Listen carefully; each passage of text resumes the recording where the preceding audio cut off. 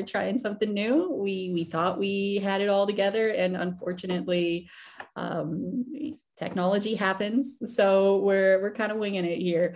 Tonight we have with us from Ohio Stands Up, we have Jason Hedges, and on the separate screen there, we have Jen Drabik, who were the co-founders of the Ohio Stands Up movement. And you guys will get into exactly how that whole thing started, what the story from almost 2 years ago now, when you started this, and walk through kind of the history of Ohio Stands Up and going on into what Warner's been doing more recently, and how you guys have changed your time. So if you guys want to start about where did this all start?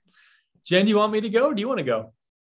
I'll start, and then, since it kind of, since I invited you to join me, I guess. You did. So it feels like it's been a million years, you guys. I can't believe it's been almost 2 years that we've been going through this. It's 2 weeks to flatten the curve has turned into almost the 2-year anniversary. So here we are, almost 2 years into this, and I can say with pretty much 100% confidence that when we shut down for the 2 weeks, I knew that it was going to be a lot more than that, and something more nefarious was going on. In April, I began to see some, talk of masks and using masks to mitigate the virus, when originally the CDC was saying that they weren't going to work. And I kind of just saw the writing on the wall, and I knew that it was going to be about a lot more than the mask, but I just really felt like this was going to be a huge issue. So I started putting some feelers out via Facebook and some of the medical freedom groups. Would you guys want to, spin off and do an Ohioans Against Mandatory Masks kind of group? And so I launched that and realized very, very quickly that I was going to need some help with that, and saw Jason online and saw a lot of like-minded comments that he was making. And I really just asked him to please help me co-administer the page with me. And graciously, he offered to do that. Shortly thereafter, we actually met in Columbus at one of the rallies at the State House. So it was really great. I got to meet him right away. And then things started moving from there. One of the first things that we wanted to do was to try to find an attorney that would support possibly fighting the future mandate that we felt was going to be coming very quickly by Governor DeWine. And that did not prove to be an easy thing to do. I think both of us made lots and lots of phone calls to attorneys trying to find somebody who was willing to put their necks out for us, to try to fight for our kids and our, and ourselves as these mandates were starting to roll in, softly but surely, right? So, I don't know, Jace, do you want to take it from there? Yeah, you and I had made a number of calls between, I want to say, April and early June. I mean, we called attorneys in Paynesville. We talked to my wife and I, Renee. We put up about $500 to meet with an attorney group out of Cincinnati.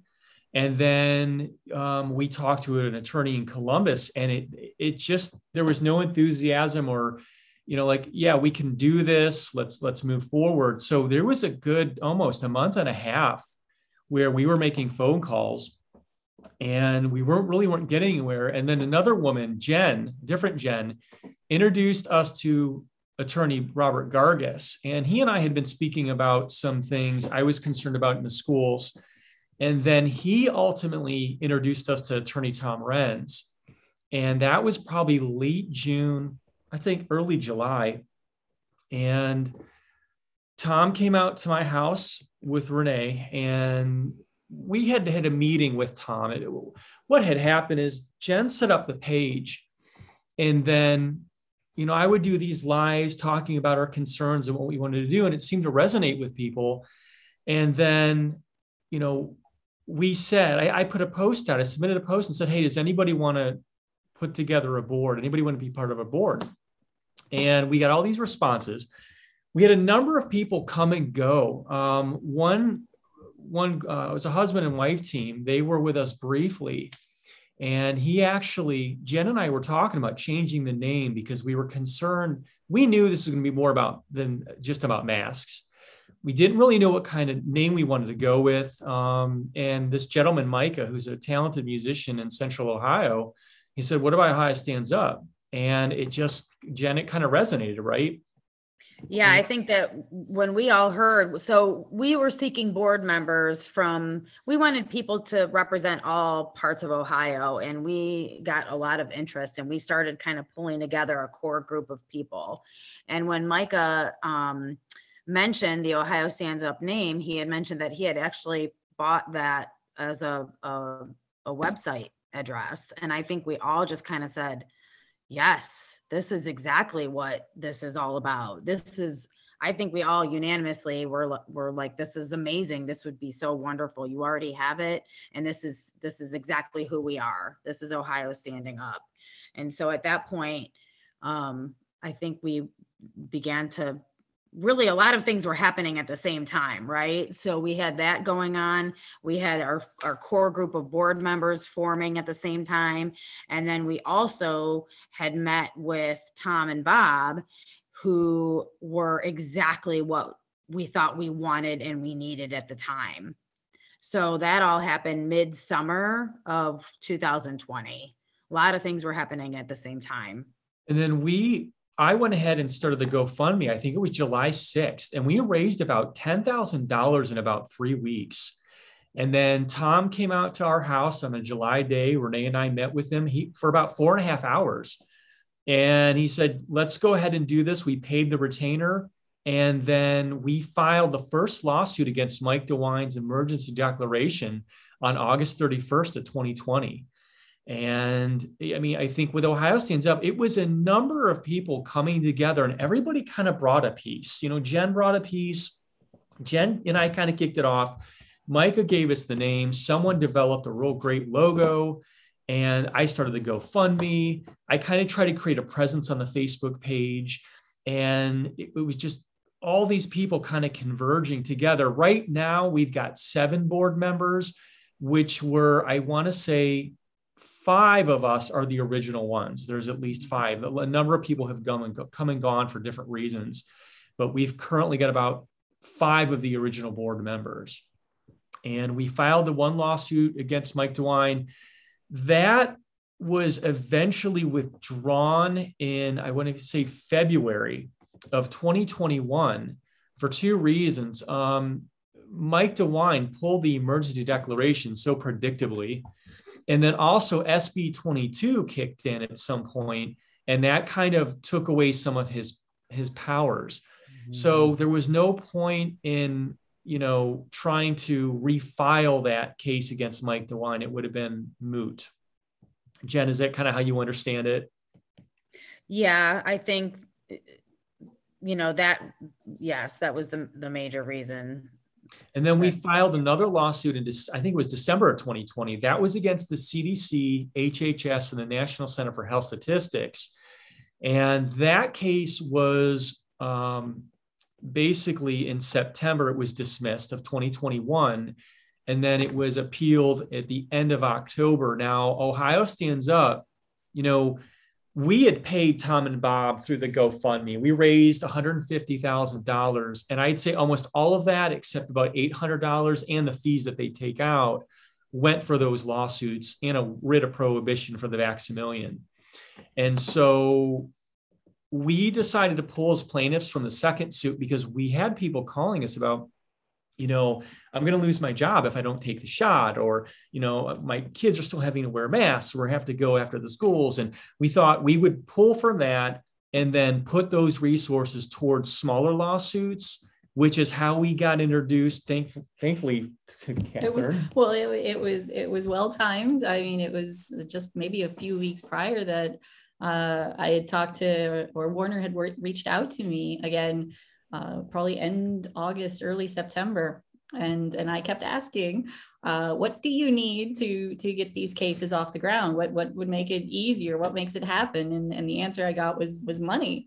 And it was right there. I'm like, well, there's Ohio Stands Up. I know they're no longer affiliated really with Tom Renz, and they've got a great fundraising platform. Is there a way you guys can do it? And I believe Renee, your wife, she watched the first interview, I believe, with Warner a few days later, and she called me pretty much at exactly the same time I was calling her. When was that interview? It was that October. No, it was earlier no. than It was that. September 17th, I want to say. Yeah, Something I like that. It was thought mid-September yeah. was the first time that we had you and Tom Connors on. And Renee watched it a few days later. And we really were just, it was right there at the same moment where I was going to reach out. And she reached out to me saying, this lawyer's great. And so magic. Well, it's interesting to me. I mean, what you guys did by supporting Renz and getting those lawsuits, filed, it provided a channel for a lot of information to come out. And, Tom obviously has jumped to the national stage, but it was, if he hadn't had a platform in Ohio that you guys provided, I doubt that he would have hit the national stage. So that really helped. And it, has provided a channel for whistleblowers. Yep. They at least know someone that they can call. I mean, there are more and more attorneys that are starting to get identified, willing to take these cases. But I just want to mark that, that no matter what happened with those lawsuits, I think that's a tremendous success for Ohio Stands Up to bring attention to the problems, and to provide, at least a channel for whistleblowers to step forward and talk about what they found. So, I mean, I know it's a mixed bag in terms of what happened with the cases, but I think that's often true in all of our litigation. Even, just filing a case has an impact. It's almost a chemistry. Yeah. And you guys helped shift the chemistry of the entire nation by doing what you did and by supporting Attorney Renz and getting, those lawsuits launched. And we've seen what he did with the DOD data. Yeah. That would never have come out if it weren't for Ohio Stands Up in day one. I don't believe. Well, and it's also a thing of, I did want to say again, I mean, I am not affiliated with Ohio Stands Up, but at the same time, back in that summer, you guys doing what you were doing, it did bring people like me who worked in data, who understood the science and all that, and it brought us all together and kind of solidified us into and channeled us exactly into that thing. And I mean, it made a huge impact, especially that first summer, and really making noise and having a purpose and a direction for all of our frustrations, whether we join the movement or not. He said that he's as a board, and Jen, you might remember this. He said during one of our board meetings that you should be proud of yourselves. You started a national movement. I mean, we had Nebraska, someone from Nebraska had contacted me in the late summer and talked about, how'd you guys get this going? And then there's Arizona Stands Up. There's Guardians of Freedom, Michigan, which were modeled off Ohio Stands Up. And then if you go to America Stands Up, there's a bunch of other Stands Up chapters. So, I mean, I really believe that this started in Ohio with a very small group of people, and it's kind of morphed into something that I never would have imagined. I mean, we had our first event in December of 2020 at Wise Guys here in Akron. Yep. And I said in November, I said to the team, I said, why don't we just start some kind of social event, and we could kind of model it after the Ohio School Psych Association events that I go to, where we have food, it'd be educational, and then we could raffle some baskets. We all kicked around all these ideas. So it was about 80 people in Akron at Wise Guys, and I think that sold out. And then we had in January, we had one at Winters. Well, and let's remember at that time, you guys, people were so hungry for normalcy and for human interaction and for all of the things that we were standing for too, right? So when we started having our events, they were so tremendously well attended because people were just, they couldn't wait to have some sense of normalcy, and we were providing that for them. And it was amazing. I think it was feeding all of our souls at that time, because we were it was just such a, crazy, confusing, desolate, sad time for humanity, right? I mean, all the things that we had taken for granted and all the freedoms that we had for our whole lives were being compromised. So yeah, it was the attendees. I can say that those events made such a difference in terms of one of the most important things that I've been saying for a long time is, it's only normal, average, everyday people who are going to stop this. That's how we do it, is have enough people say enough. And I really, and I keep, bugging everyone around me as well. Those kinds of events, along with the early Blystone events, were, I think those are one of the most important things in how Ohio has been able to deal with a lot of the issues coming out of DeWine's office and things like that. We were able to get SB 22 passed. We were able to do those things. And in that way, we actually stopped a lot of really horrible things from happening. And I do really give credit to you guys in many ways, along with others, to start that organizational and those events that bring large numbers of people together, being normal with each other, which it's hugely impactful. It's hugely important. Yeah, the events, Jen, they've been very successful. I mean, our last two sold out. The one we had in August here in Stowe with Dr. Tenpenny, I was at the venue that afternoon getting things ready, and we already had a waiting list, and we had people calling, can I get in? Can I get in? And we had unfortunately turned people away. The event we just had in January with Dr. LaFay and Warner and, Catherine, that sold out. The next one is April 9th in Cincinnati with Dr. Ben Artis. And that'll be fun. And then we have Dr. Mark McDonald, who's a child psychiatrist out of Los Angeles. He's going to be joining us on June 11th in Westerville. And he just wrote a book, The United States of Fear, that talks about, which is, kind of near and dear to my heart as a psychologist, is this mass delusional psychosis that people seem to be under. So these events, we're going to continue, Dr. Janet Levitin, who is interested in being a speaker for us, which is great. She's literally in our backyard. And so we'd like to get her possibly for July or August.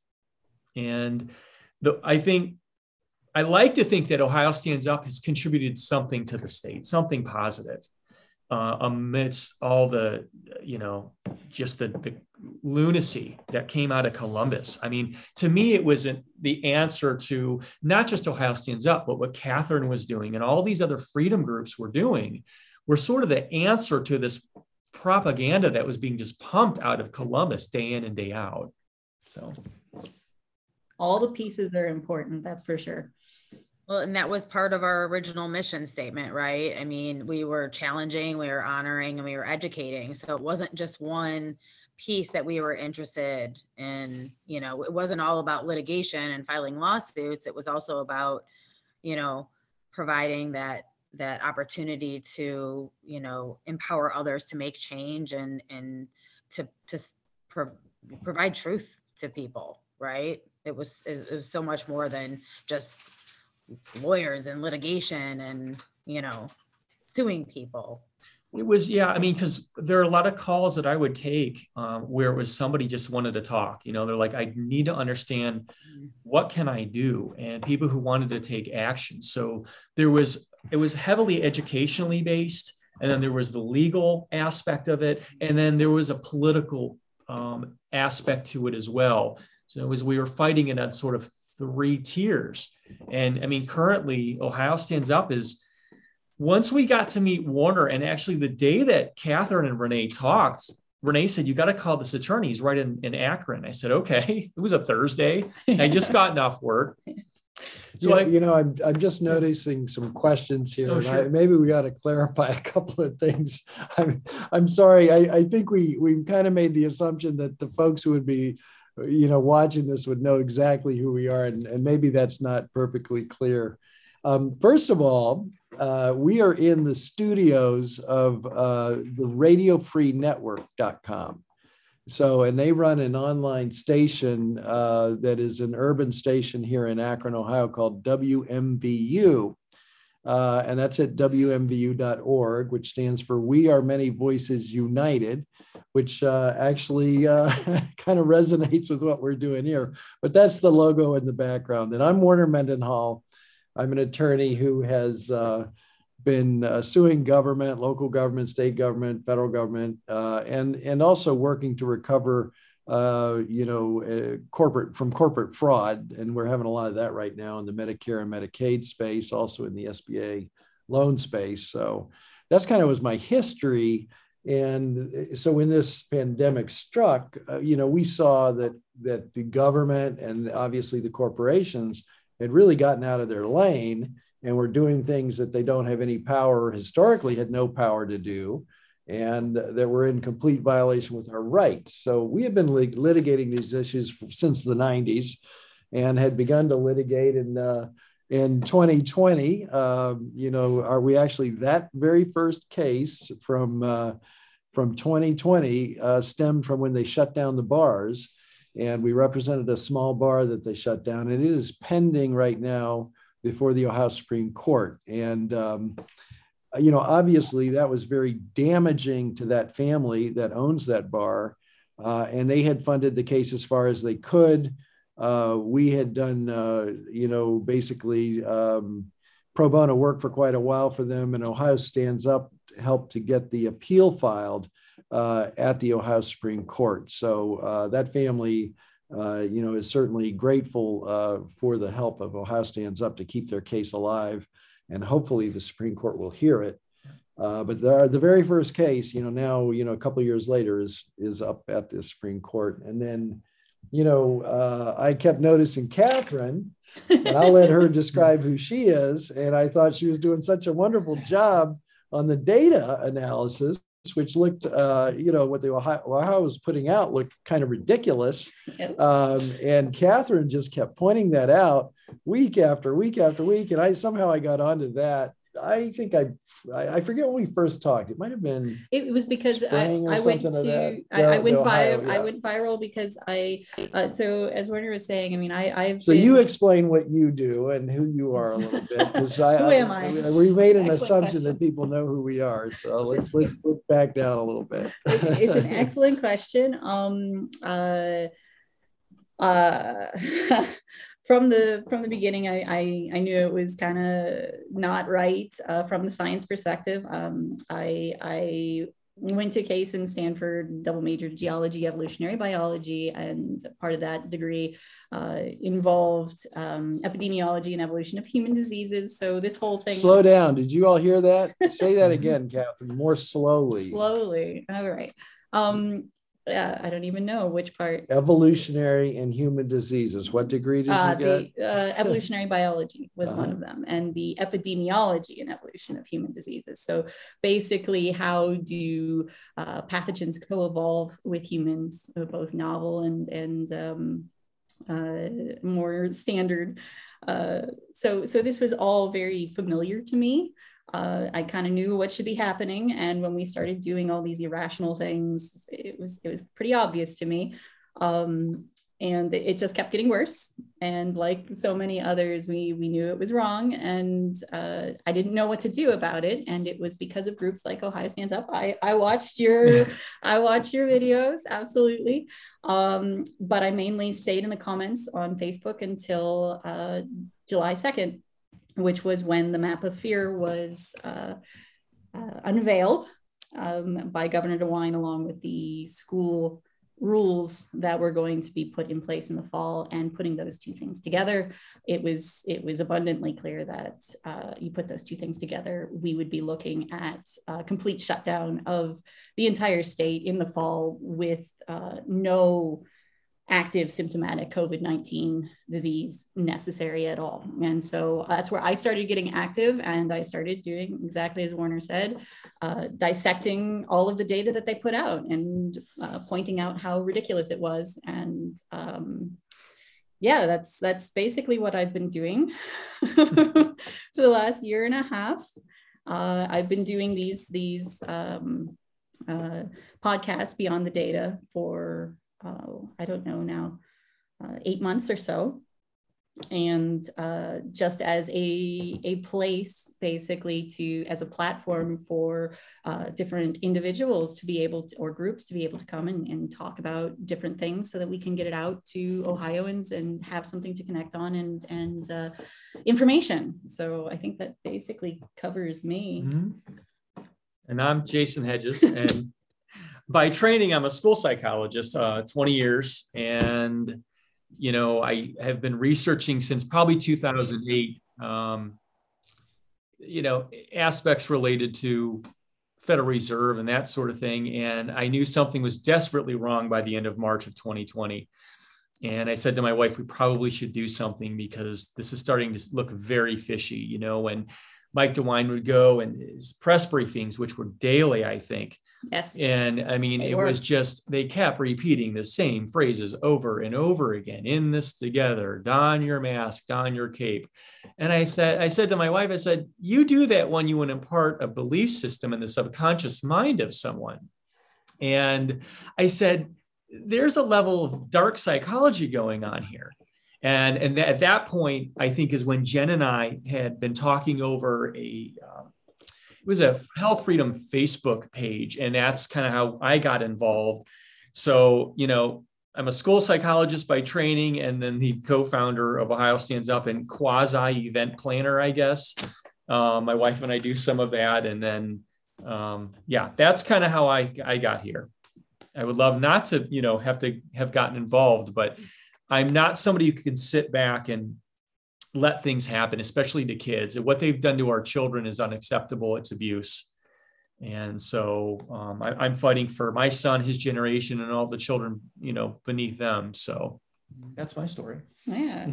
Well, and I think maybe this is a good time to move on to what Warner has been doing in terms of cases. Certainly. Yeah. Well, yeah, because when we met Warner, I'd say since November, we've been able, Ohio Stands Up through donations. And I want everybody to understand that this is all donation funded. We're a 501c4. All of our board members are operating voluntarily.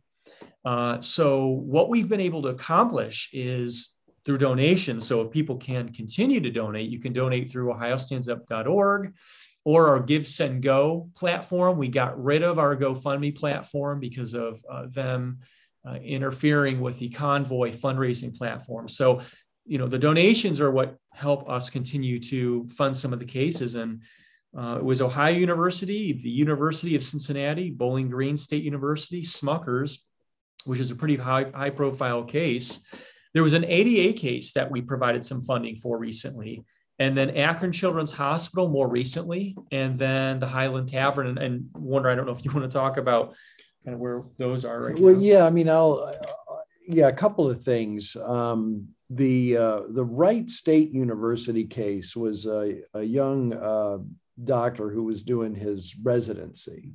And that was Wright State in Kettering. So it was kind of a combined case. It was in federal court. Judge Rice was on that case down in southwestern Ohio. And that's an outright win. That doctor is continuing his residency. We won it. We got what's called a temporary restraining order granted. And then Wright State and Kettering, just the end of the case. So that was just an outright win. The Miami University case also, in some ways, was an outright win. Went into court, and the plaintiffs, had all these mandates on them.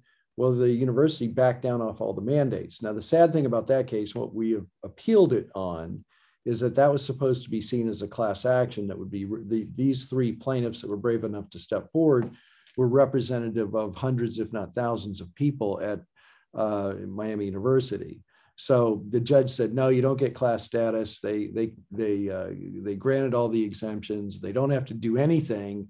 And, none of the testing, none of the masking, none of that. And you no longer have standing to represent these other people.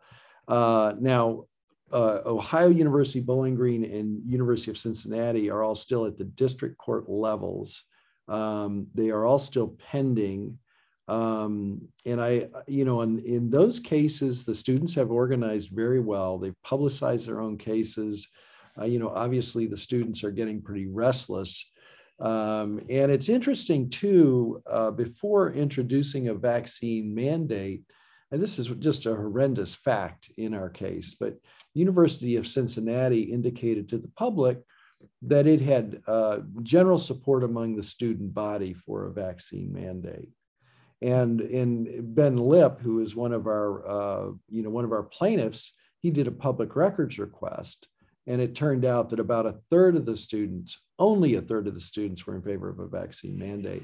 So the idea that these young people at college were in favor of these mandates is completely belied by the actual knowledge, by the actual facts, by the actual study that University of Cincinnati did. And you see how they spun it. They spun it as if they have some kind of general support. They have no support among the students. So it's really it's really a dishonest way to proceed to miscommunicate the results of that poll. And I'm sure they thought that that if they said, well, everybody's for it, most people would kind of go along.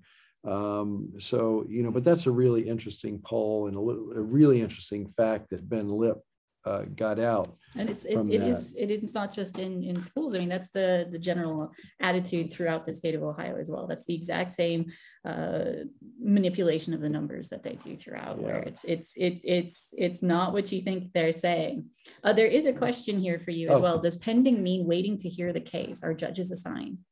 Pending means that, yes, judges are assigned, the cases are filed, and that we are in the midst of making the arguments on these cases. Now, in all three remaining cases, and I don't even mean to say remaining because Miami University is remaining, it's just on appeal. But in the three cases at the district court level, they've all filed motions to dismiss, and we've responded to those. So the judge is going to decide that issue first. And that's, whether we have the standing to bring these cases. And we're asking for the judge to declare what the universities are doing is illegal. Now, one more thing about the universities that I didn't realize, and I've been litigating for a long time. I've been involved in politics. I've gone to state of Ohio schools. I never knew about something called the Inter-University Council. So in the midst of all this, we are learning some of the structures that are really driving the decision making, both at our schools, our high schools and elementary schools, and at our colleges. And there are these big unified structures that are pushing out the same messages, the same policies, to all of these places. So that's why OU is very similar to University of Cincinnati. They're not making independent reasoned decisions where you would expect a diversity of possible policy responses. And that would actually provide good tests, because maybe one university would say no masking and one would say yes mask, and you'd have some kind of test there. But no, they're all on the same page, and it's all being driven through the Inter-University Council, which they're the folks who serve on that. We don't even know. I mean, we do know who they are, but we don't know them in the public. They're not public figures. They're making a lot of money there, and they're driving this whole pandemic and the planning with the universities. The same thing's happening at the school level in terms of the board docs. Everybody's heard of the board docs program, and very similar policies are being pushed out through basically companies that coordinate with boards of education about policies and their Board of Education documents. So we are helping, this is helping to reveal the structure of decision-making behind the decisions. And unfortunately, it's very unified, it's very well funded. And as far as I can see, the money that's being tied to the universities, which have gotten hundreds of millions, and even the school systems have gotten hundreds of millions. I think Columbus got $450 million for its public school system. Akron got $150 million. And that's why these school boards aren't listening to parents anymore. They're just barreling ahead and implementing CDC guidance without any thought. So I don't know. It's been very interesting to discover all that. Well, they're not even always following the CDC guidance either, because the CDC guidance changes all the time. And specifically in Ohio, we modify CDC guidance. It's not even good enough for Ohio. We take CDC guidance and we modify it into something more ridiculous, and the schools go right along with it. So, we do need to remember that all of this stuff is experimental. And, we have the Code of Federal Regulations that incorporates the Nuremberg Code, the Helsinki and Geneva Principles. We're signed on to that. Hell, we prosecuted the Nazis, and it's in our Code of Federal Regulations, folks. So when people say, "Oh, you can't draw that Nazi comparison," well, what we all learned from from World War II is you cannot experiment on people without their informed consent, and that's a violation of their human rights. And that's what's happening with our kids as young as age 2. CDC mandates masks as young as age 2, and we've got Head Start implementing that. We've got school systems implementing that. And then these mandates for the vaccines at every level. I mean, this is an experimental process. They're violating the basic principles that we learned fighting the evil empire, the Nazis. And apparently we've adopted, we are ignoring what we learned in Nuremberg, and we are ignoring the principles that we enshrined in international and domestic law. So I feel very strongly about it. I can tell so many stories. When I mentioned the 2-year-olds, I've got a new grandbaby, a couple new grandbabies, which I'm very happy about. Congratulations. But they look at your face and they have to see your lips moving to learn language. I mean, it's absolutely critical. It's how we learn language. And I happen to speak another language, and believe me, and I happen to not hear that well some days. I'm looking at people's faces, looking at how their lips are moving to figure out, what's being said a lot of times. So, and I know that's, the kids need that, especially our young kids. We have done such emotional, physical, even physical harm, because they can't, their faces aren't working the same way. Were they enunciating the way they would be learning by imitating how your face is moving? So I'm just astounded that we would be masking 2-year-olds. I mean, any parent and any grandparent understands that's completely, absolutely ridiculous. And the fact, and how can, what parent would give informed consent, especially if they knew this was going to hold their child up, years in terms of their learning, and maybe seriously damage them emotionally, seriously damage their ability to vocalize. I mean, I don't think any parent, if they had informed consent about what a mask ends up doing, would agree to it. And then furthermore, I mean, the information that we're getting from our medical people that we represent in terms of the damage that the shots are doing to people, I mean, I know a lot of people who've gotten a shot, and I've got family members who got the shot, but, we are just, the information just keeps coming out, and it's just horrendous. I don't think at this point, I've definitely become an extremist. No, you're not. No, it's not extremism at this point. I don't, unless somebody told somebody, look, you're going to die unless you get it, maybe then, I don't know. But I don't think that this shot's doing anybody really any good. We're hearing, we've heard from the people working on the cancer wards. I had some horrible stories this week about the young ladies who are pregnant getting it. And we've never done experiments on pregnant women. And yet the amount of abortions, spontaneous abortions that are occurring is really, really through the roof. And it doesn't take much to Google and look that up to verify that. So the cancer is very problematic. It interferes with how your system functions to deal with cancer. The abortions, it interferes with growing a baby in your body. We don't know exactly the extent that it interferes with the reproductive system, but there's obviously, we're going to learn that pretty quick next. The heart, the cardiac nurses that we're talking to, I mean, we just are hearing all kinds of stories. The entire profile of the people walking into the cardiac units, about half of them is a new profile, a profile they haven't seen before. They're younger, they appear to be healthier, they've never had a history. They don't have some of the bad habits, maybe even some of my bad habits.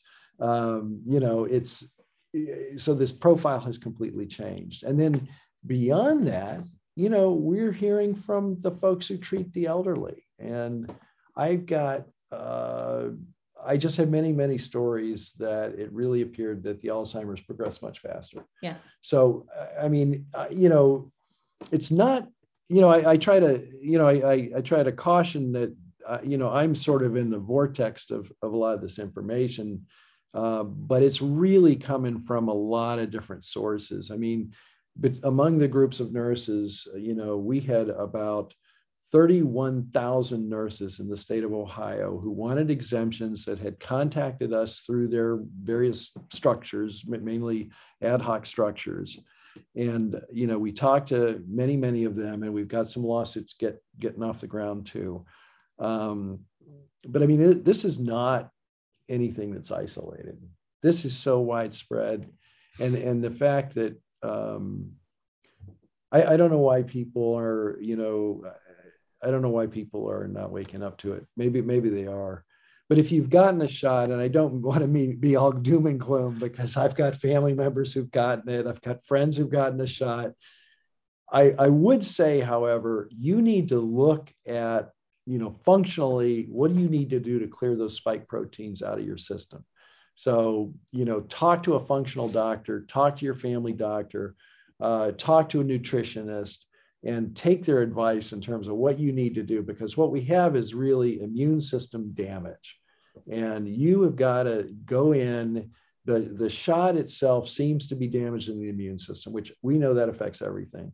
So, you know, I think everyone who's gotten the shot really needs to pay attention. Maybe you're fine, great. And it sounds like many people are fine, but I've got so many hundreds of stories at this point that, you know, I would be advising people to, you know, go see a doctor, go see a nutritionist, go see a functional medicine person, and take some steps to just make sure your immune system is robust and functioning properly.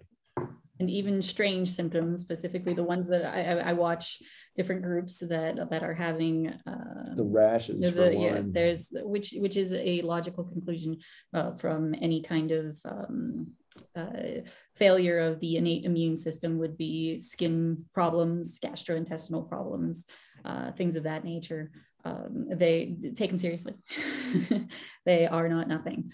And as Werner said, go find a doctor that will listen. And I mean, we're really in the vortex. I mean, yes, I'm hearing, honestly, probably every day we get 75 phone calls. Jeez. At this point. And then, you know, and in those phone calls are deaths. There's doctors that won't see patients, you know, the patients are complaining about that. There's people getting fired. You know, so 75 calls a day, roughly, we're running right now. You know, we can't handle that many. I mean, I'm just going to be blunt. We're really on overload. We have tried to network lawyers. So we do have about 40 lawyers in the network right now. And we are trying to hook up lawyers with the folks who need the help. Even with 40 lawyers, I mean, you can see how quickly that would be. Everybody would be on overload. You know, so we really need 1,000 lawyers, 1,000 lawyers and millions of dollars and everything else. It would still probably not be enough at this point. They are trying to overwhelm us. But we are trying to file our cases as class actions, so they have a little bit broader impact. And we do hope that we can, you know, get some judgments in place that will have that broader impact. You know, and I'll talk about Smuckers in a minute. But yeah, go ahead, Jen. So I just wanted to make sure everyone understands too, because this is a medical freedom movement in a lot of ways. And this has been my calling for the past 10 years. And it's only intensified in those 10 years. And we need to make it very clear that this is all about choice, right? It's all about informed consent. It's about knowing what the risks are, knowing what potential benefits there are to taking any medical intervention, and having the right to refuse that without any sort of threat of job loss, not being able to go to school, not being able to enter a store to go shopping. Those are the things that we are fighting for. It's all about having the choice, right? If people want to take those medical interventions, including vaccinations, they have the right to do that. I have the right not to do that. And I should continue to have the freedoms that I was born into in making that choice, right? Yep. And I think that's really important for people to understand, because people will quickly dismiss and use words like anti-vaccine and conspiracy theorists and things that are meant to discredit and belittle us, when we're not preventing anyone from using any sort of medical intervention that they so wish to use. Jen, thank you for clarifying that. I mean, I think that's, that's really important. Here's what's getting to me right now, though. I was on to Dr. Corey, back in the spring of 2020, and Peter McCullough has been helping us.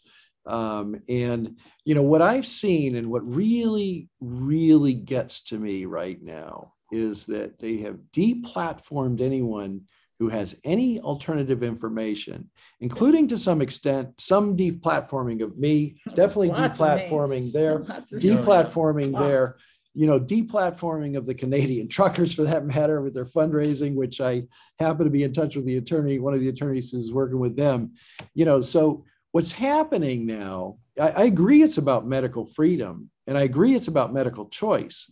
But you can't make a choice if you don't have the information and if we're not even having the debate. So you're 100% right. Do anything you want. You want this shot, go ahead, take it. Good luck. But I think before you take that shot, you need to hear from some of these doctors.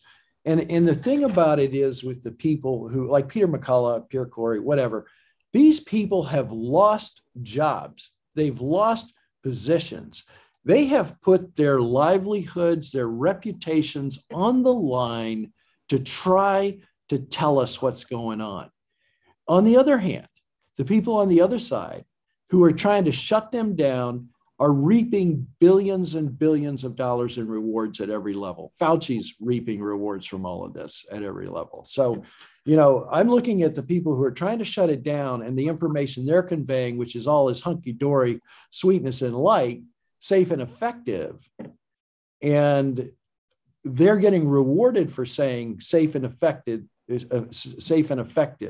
And the people who are trying to warn us are losing money, losing jobs, losing positions. So who's credible here? To me, there's no one more credible than someone who's going to put their livelihood and to some extent their lives, at least the well-being of their lives on the line for this. And what worries me it is about medical freedom, absolutely, but it has to be informed consent. We are, at the very least, the consent should be there, but we also have this right to have access to information.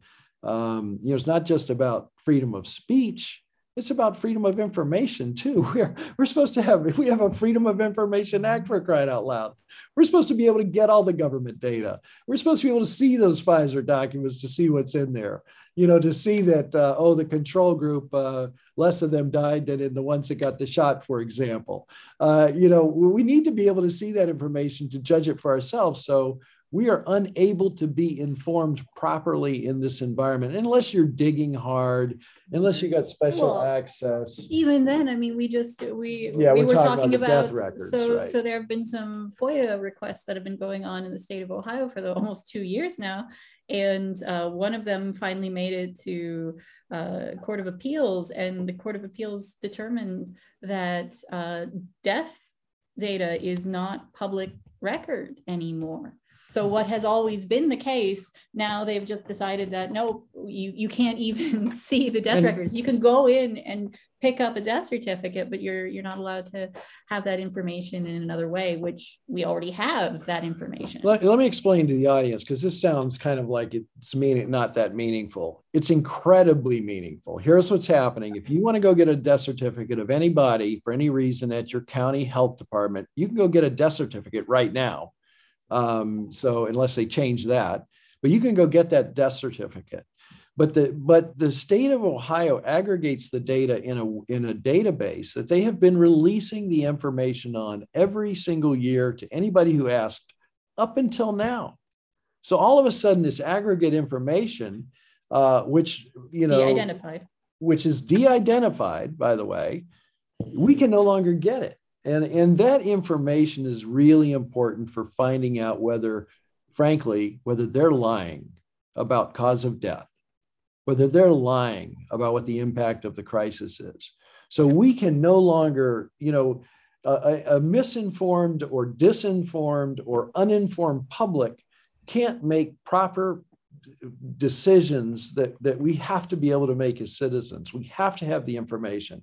And death certificate of information is one of those key pieces of information. And one of the things the appeals court said that, oh, well, this is health information. Guess what? When you're dead, you not only don't have any more health issues, it's not health information. You're dead. There's no more health involved there. There's not health privacy. It's on your death certificate. And we all have a right to know that. And it's important for us to know why people die in our society. Knowing why they die helps us create policy responses. And it helps us understand the policies that we've already been involved with and what the policy outcomes have been. So it's very upsetting to me that they've made that change. An uninformed public can't make proper decisions. So anyway, thank you for bringing up the issue of we are a medical freedom movement. Absolutely. I agree. It is hard to get the right information out there.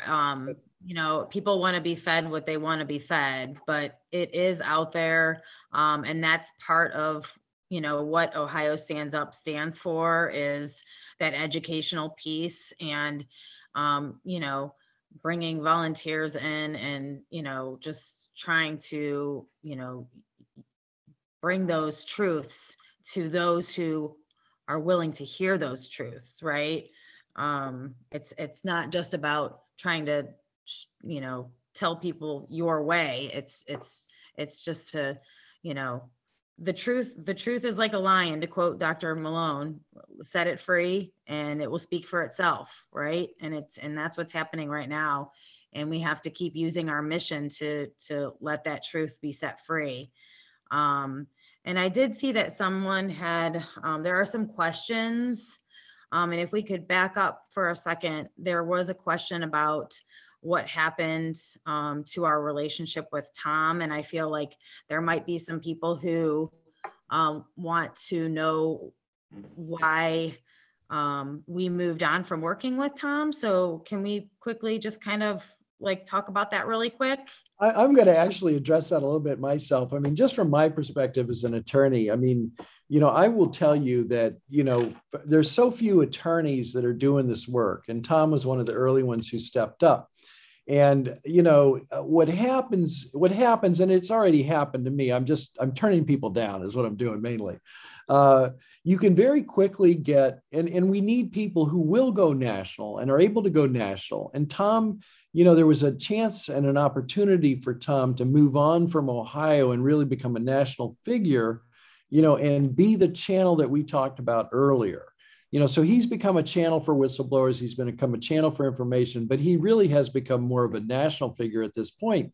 And that's a very important role to have somebody in. And that's what I mean. You guys really helped provide him a launch pad and got him up there. Now, me, I'm like 60 years old. I'm not going anywhere. I don't have the energy to fly around the country and appear before a lot of people. I just want to work here in Ohio. So I've already turned down some invitations to go out of state or go to DC or go to California.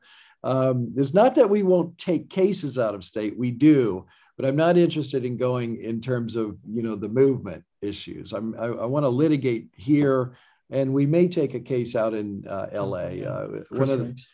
Chris, we have a case that we're considering out there. One of the doctors that got in some trouble, but we want to take on case by case and just fight this through the courts. I'm not I'm not going to make myself available. I promised, I promised my family, and I got 2 new grandbabies, so I want to be here as much as humanly possible. But I'm very thankful for someone like Tom, who's able to get out there and able to speak and do all the things that he does. And I'm very thankful for you guys having provided that platform. But it's very quick. You can get pulled into some much bigger stuff, and we need attorneys at every level. So, hopefully there'll be some young attorney, maybe one of the ones in my practice, he can go do some of the more national stuff too. I think we think that Tom Renz is doing great work, and he did great work for us. And I think, Jason and I, along with the rest of the board, just kind of felt that we wanted to bring our movement back to its roots, which was Ohio. And we were so glad and lucky to, find you, Warner, because it allowed us to come back to that mission. So we just want everybody to understand that we still support Tom and his work. It wasn't what we originally, we just wanted to come back to and bring that help back to Ohio. We wanted to see that change happen here. This is where we live. This is what we love. This is where our kids are. And, it was very serendipitous that it all happened the way that it did. I want to add to that, Jen, because I think this notion has been unfortunately promulgated that somehow it was this horrible separation. It was just a sort of a natural shifting is what has happened. Yeah. And, while Tom is focusing nationally, we said, well, we've got to focus in on Ohio. And I think by the time, I want to say August rolled around, and in between in September, I think it was very clear that, the word shift kept coming into my mind. So I just want for everybody to understand is that it was an amicable separation. Mm-hmm. And we had funded Bob Gargas and Tom for the writ of prohibition and the 2 lawsuits through GoFundMe, just so everybody understands. Yeah. Are there any other questions? I think there's probably some that are more directed towards you, Warner, regarding some of the, I think there was one saying. I saw one about grandjury.net. I'm not, there's a number of things that are going on, in terms of, there are a number of lawyers worldwide who think that there needs to be a criminal prosecution. And I think that they are trying to, because they can't get traction in the normal court system, they're going ahead and putting on, the evidence of fraud and injury, anyway, kind of in a mock trial. And, I think that's an important effort, to explore and to test the evidence. So I appreciate what they're doing. I think it's Reiner Fulmick, who I think he's on the one that was cited. They have actually reached out to us. So we're in touch with him and his group. They reached out because of the litigation in Ohio. So some of the German attorneys and English attorneys and Canadian attorneys have all reached out now and are very interested in what we're trying to do here in Ohio. Ohio really is seen kind of as a vanguard in terms of the people organizing and objecting to the direction of things. And we're kind of in the middle because we have a governor who isn't a governor who's, standing against all this craziness. He's kind of going along with it, so. More than just going along with it. He is very much in it. So, we're in a position of having to fight in Ohio, and boy, oh boy, I think people all over the state, all over the state are really fighting for their basic civil rights here. And their basic right as parents to control their children's health care and schooling. So, we're really a vanguard in the country, I think. And I think it's getting noticed. So the grand jury, I appreciate what those guys are doing. It's important, and what they're doing basically is saying, look, Nuremberg principles were well established. It was established by the trials after World War II. Like I said earlier, the Helsinki, Geneva conventions, and then our own, in the United States, our own code of federal regulations incorporates those idea of informed consent. You cannot have informed consent if you don't have information. It goes back to the original point I made. And the deaths that are occurring following the vaccination and all of that. I mean, there are a lot of people who think there should be criminal charges and international criminal charges. So that's where they're heading with it. There's a question off of Facebook here about a little while ago about who can help with a FOIA request. Well, a couple of things about this, and just to be really clear, in Ohio, it's actually called a public records request, and they're actually very easy. Pick a piece of information that you want, write them a letter that says, I'm making a public records request for the death data for March of 2020 or whatever it is, and then send it to them in certified mail. That's all you have to do. That certified mail is important. Hang on. I know what you're going to say next. That certified mail is important in case we have to go to court to force them to get that to release data or whatever else has to be done. There is also a process with the Court of Claims to hear these cases that are brought by individuals. So the Court of Claims cases work very, very well most of the time, not all the time, not for the death data. But it is still worth challenging our public officials, getting all the information that you can, keep them busy responding to the citizens. That helps to keep them accountable. Now, FOIA, that's Freedom of Information Act. There are, you can find some models. There's something called the FOIA machine. I think that's on the web. I think it's at documentcloud.org. They may have another name for it now, Muck Rock or something. But if you go to documentcloud.org, they have the models for letters and how to get how to make requests of the federal government. So that's a FOIA, and they have to respond. They're supposed to respond to you within, I think it's 20 or 21 days. If they don't, you actually have the right to go to federal court to enforce it.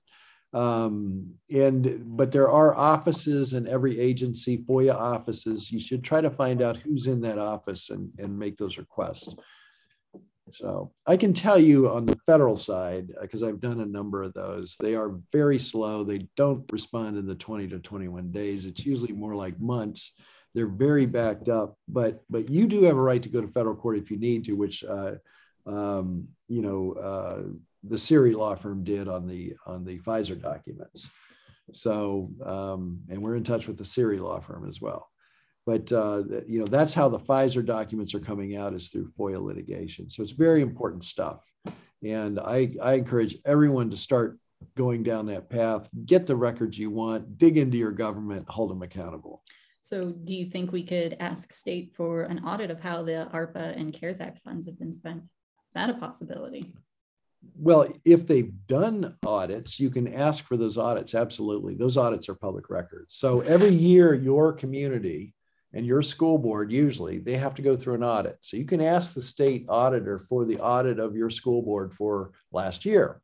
Now, they may not have last year's done, but you could certainly ask for 2020 and then, find out when last year's are going to be done and get that documentation. All the cities have audits. The city of Akron has an annual audit, and you can request it. I've done that many times. So those audits are available. And the state of Ohio, the Attorney General's office, I will tell you, is very quick in getting those to us. They've been very quick about it. So usually it's just a couple of weeks. You can email it to them, and they will email you a link to the documents. Yeah, some parts of our government work just fine. Do they still work just fine, or do we know? You're going to find out. You're going to find out. What I want to say to everybody, I know I'm kind of doom and gloom a lot of times on some of this stuff, but you got to realize that there are good people. I'm glad I'm reminding myself to do this. There are good people. Most of the people are good, are well-meaning, good, patriotic people who work for us in this local government, the state government, the federal government. We are all being abused by a handful of people who are really out of their lane. But most people there, they want to do the right thing. You know, a lot of people are going along maybe to keep their jobs. It's probably not a good reason, but, you know, we all have to make our decisions. But those people, you know, are the whistleblowers. So, you know, Cleveland Clinic has whistleblowers. Akron General has whistleblowers. Akron Children's has whistleblowers. Smucker's has whistleblowers. AstraZeneca has whistleblowers. Johnson & Johnson. We've heard from all these people. Johnson & Johnson, AstraZeneca. McKesson, the other big company. We have heard from every major company, literally. We're just in Akron, Ohio, for crying out loud. But we're hearing from everybody. The J&J people don't want the shot. The AstraZeneca people don't want the shot. The McKesson people don't want the shot. Now, these, you know why they don't want it? I hope you guys get that. They're seeing it up close and personal, and they don't like it. So lots of people reaching out at all levels, but we're interpenetrated now. All these institutions, you know, are interpenetrated. I assume they're spying on us, right? So I assume they know everything we're doing anyway. But we also know what they're doing, because there's people on the inside who are patriotic and want to save this country. They want to do what's right, and they want to get us the good information. So we're counting on you whistleblowers out there. We really are. And we thank you. We thank you for getting the information to us. I want to revert back to something you talked about, the kids and the masks. Yeah. Because I know a lot of people watching have kids. You know, over 80% of all communication is nonverbal. Okay. Oh, right. Yeah. And so by masking these kids, they have really disabled their ability to perceive some of those nonverbal cues that are so important in social emotional development. Another issue is that, you know, suicide is the second leading cause of death right now between people aged 10 and 35. And drug use is probably the highest. I think I saw 40,000 for drug use, 20,000 for suicide, and much less than that for COVID. Well, they're blaming CARES Act money for the increase in opioid usage. Of course. Yes. Well, I tell you, I work with teenagers, and the number of depression and even suicide that I've dealt with this year, it was already on the upswing before COVID. Well, the response to COVID has not helped whatsoever, and you never hear them talk about it. You don't. And I you know, as somebody who works in a public school, you know, mental health has always been something that's very, very important. And these public school officials, administrators are dropping the ball. They're absolutely dropping the ball on these kids, which is why I think people need to stand up. They need to go to their school boards. They need to let the school boards know exactly how they feel.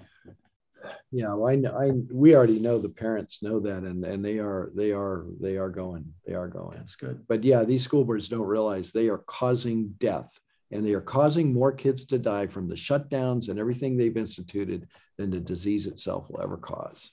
I mean, that's actually statistically correct. Oh yeah, it's the psychological damages will be transcendent for these people. And that's an ongoing issue. Yeah. So, yeah. Jason, maybe you can address this. How can regular people support our work? Well, that's a great question. Number of things. We're regular people too, by the way. Yeah. Well, number one is, and you know, I hate asking people for money, but the fact is Ohio Stands Up is strictly funded by donations. And the two ways you can donate is go to our website, ohiostandsup.org, or our Give, Send, Go page, which somebody asked about that link. I don't have it. If you go to Give, Send, Go, simply type in Ohio Stands Up with an exclamation point at the end, and it should come up. So, I mean, that's because what we're trying to do now, you know, we helped file those two big lawsuits in Ohio in 2020. What we are trying to do now is say, and I want, this is a perfect time, Jen, and look at one of the questions. It's about, can we go after the schools? And that's actually what we're doing, but go ahead. Yeah, we are saying to people, look, if you have a group of people that want to file a lawsuit, start a fundraiser. If you have a skill, make something and sell it. Do a fundraiser. Ohio Stands Up will then decide as a board, can we throw in some money to that lawsuit? And we've already done that with about 7 different cases. The idea, the term I come up with, it's community supported legal funding or community supported legal action, meaning Ohio Stands Up is going to have events. That's where, you know, people attend, we make money from those events, and that is going to go help Warner continue to file lawsuits. It's also going to help us with our operating expenses, which are really negligible. the other thing is we have a woman, Brenda Patak, makes these cozies. You basically wrap it around a dish you're going to microwave, and when you pull it out, you don't burn your hands. She made these wonderful cozies for our last event, and we sold those. Pam Levinson and Sherry Garrity, they developed this awesome cookbook, which you can, Ohio Stands Up cookbook, Taste of Freedom. You can buy it on Amazon. And so if you have talents, use those as a means of raising money so that everybody's got a little bit of skin in the game. Also, run for city council, run for your school board next year. You know, those are ways that you can get involved. I think Ohio Stands Up will be looking for other people to jump on board at some point, Jen. I mean, we've talked about that. We can definitely use more support. I mean, right now there's about 6 of us, and we could definitely use 1 or 2 more people. So we're going to be looking for other volunteers in the future, the near future.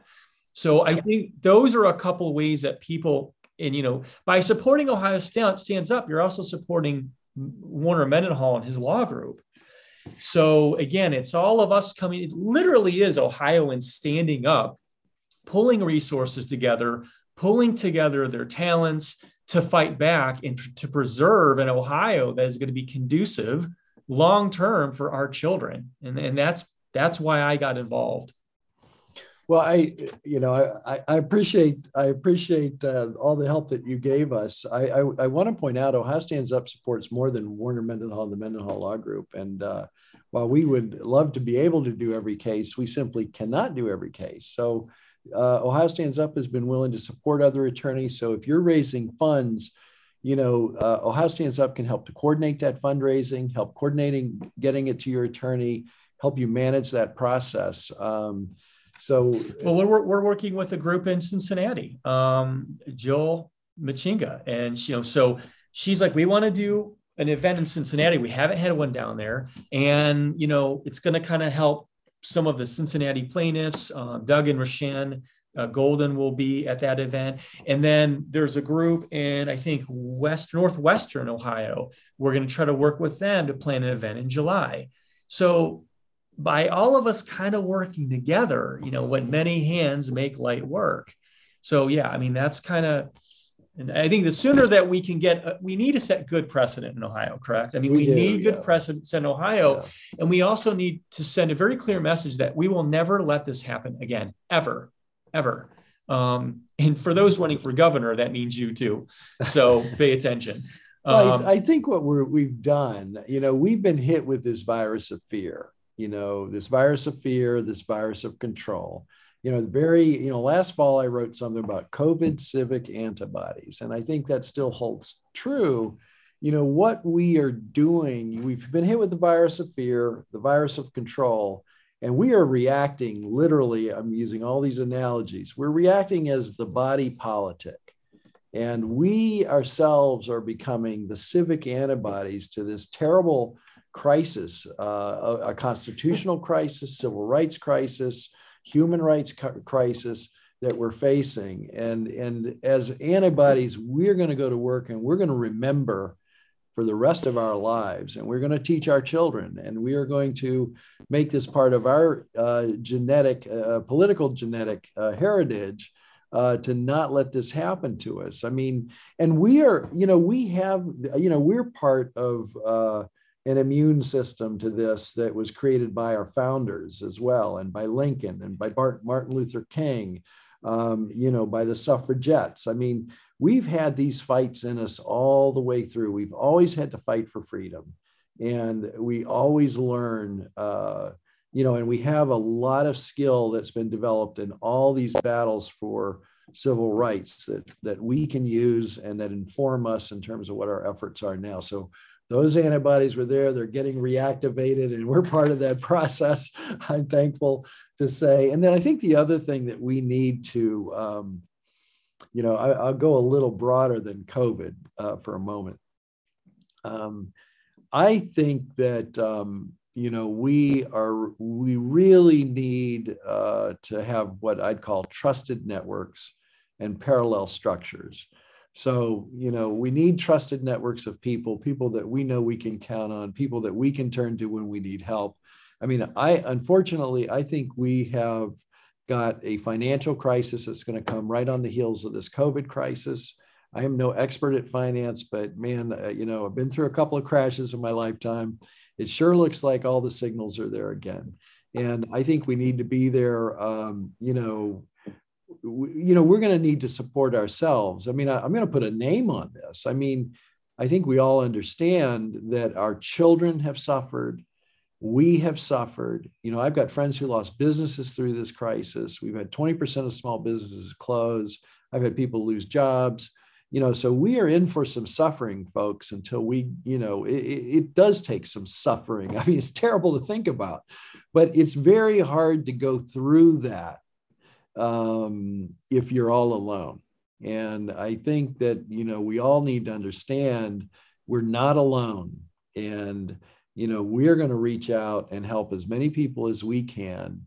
And, we need to be able to communicate that back and forth. I mean, God knows. I mean, we may need access to good, healthy, locally grown food here in 6 months. I don't know. I really do think we're in for a shock here financially, unfortunately. So we've got some bigger things that are happening to our country. I think I think our national sovereignty has really been breached by all of the corruption that we've seen at the national level with the, initially, I think everybody knows, you'd work for the federal government, then you go work for the Saudis, or now you go work for the Chinese and you get access to Chinese markets. I mean, unfortunately, our national politics has really been corrupted by the trillions of dollars that have flooded in from overseas and that have flooded out into those countries and have profited these multinationals. So, and even the multinational corporation itself has become a very corrupting influence where we see the cycle of people working for the federal government and going to work, getting paid off when they go out to these big corporations. That's why we didn't have any prosecutions after the banking crisis in 2007. I mean, in the savings and loan crisis, there were thousands of trials. Well, we had a handful of trials after a much bigger crisis in 2007. So, the clear regulatory capture has occurred. The corporations have grown ever larger and ever disconnected to the nation. There's no national pride in the corporations anymore.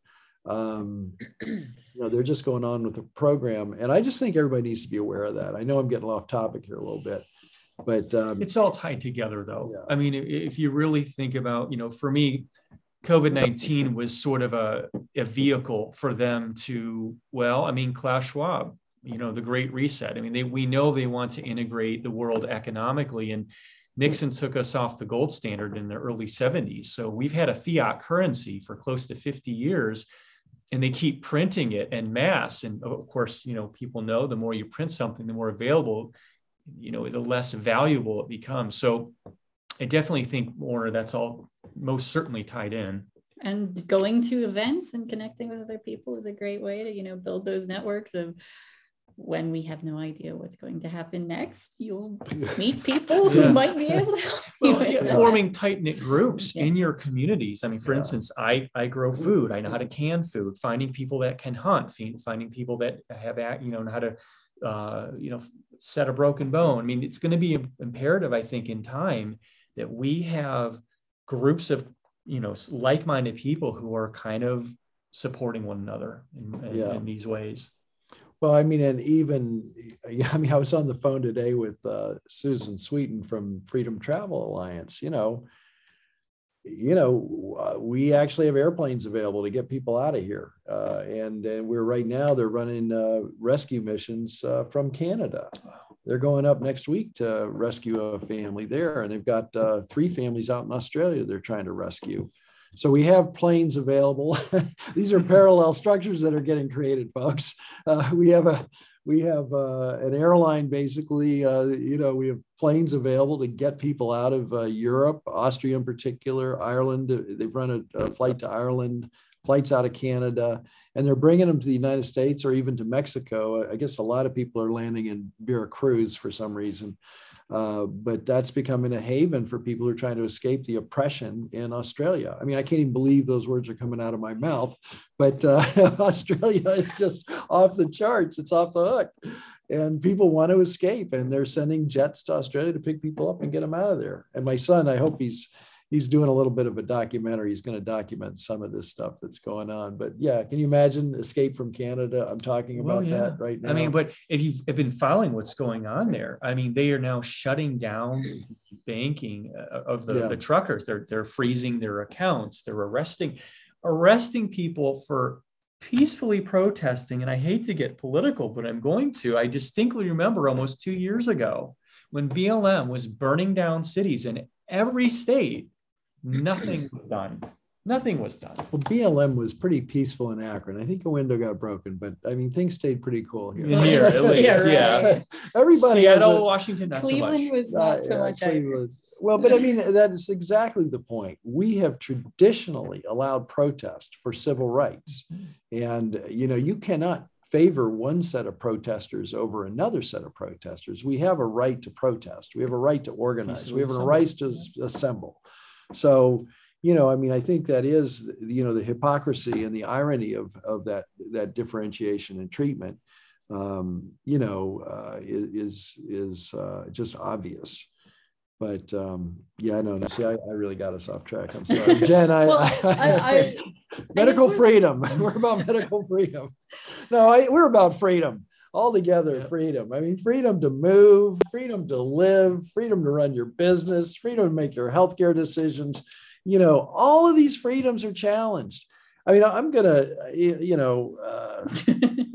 I talked to somebody yesterday who's very famous. I guess I won't name the name because I'm not sure whether this is privately said or not.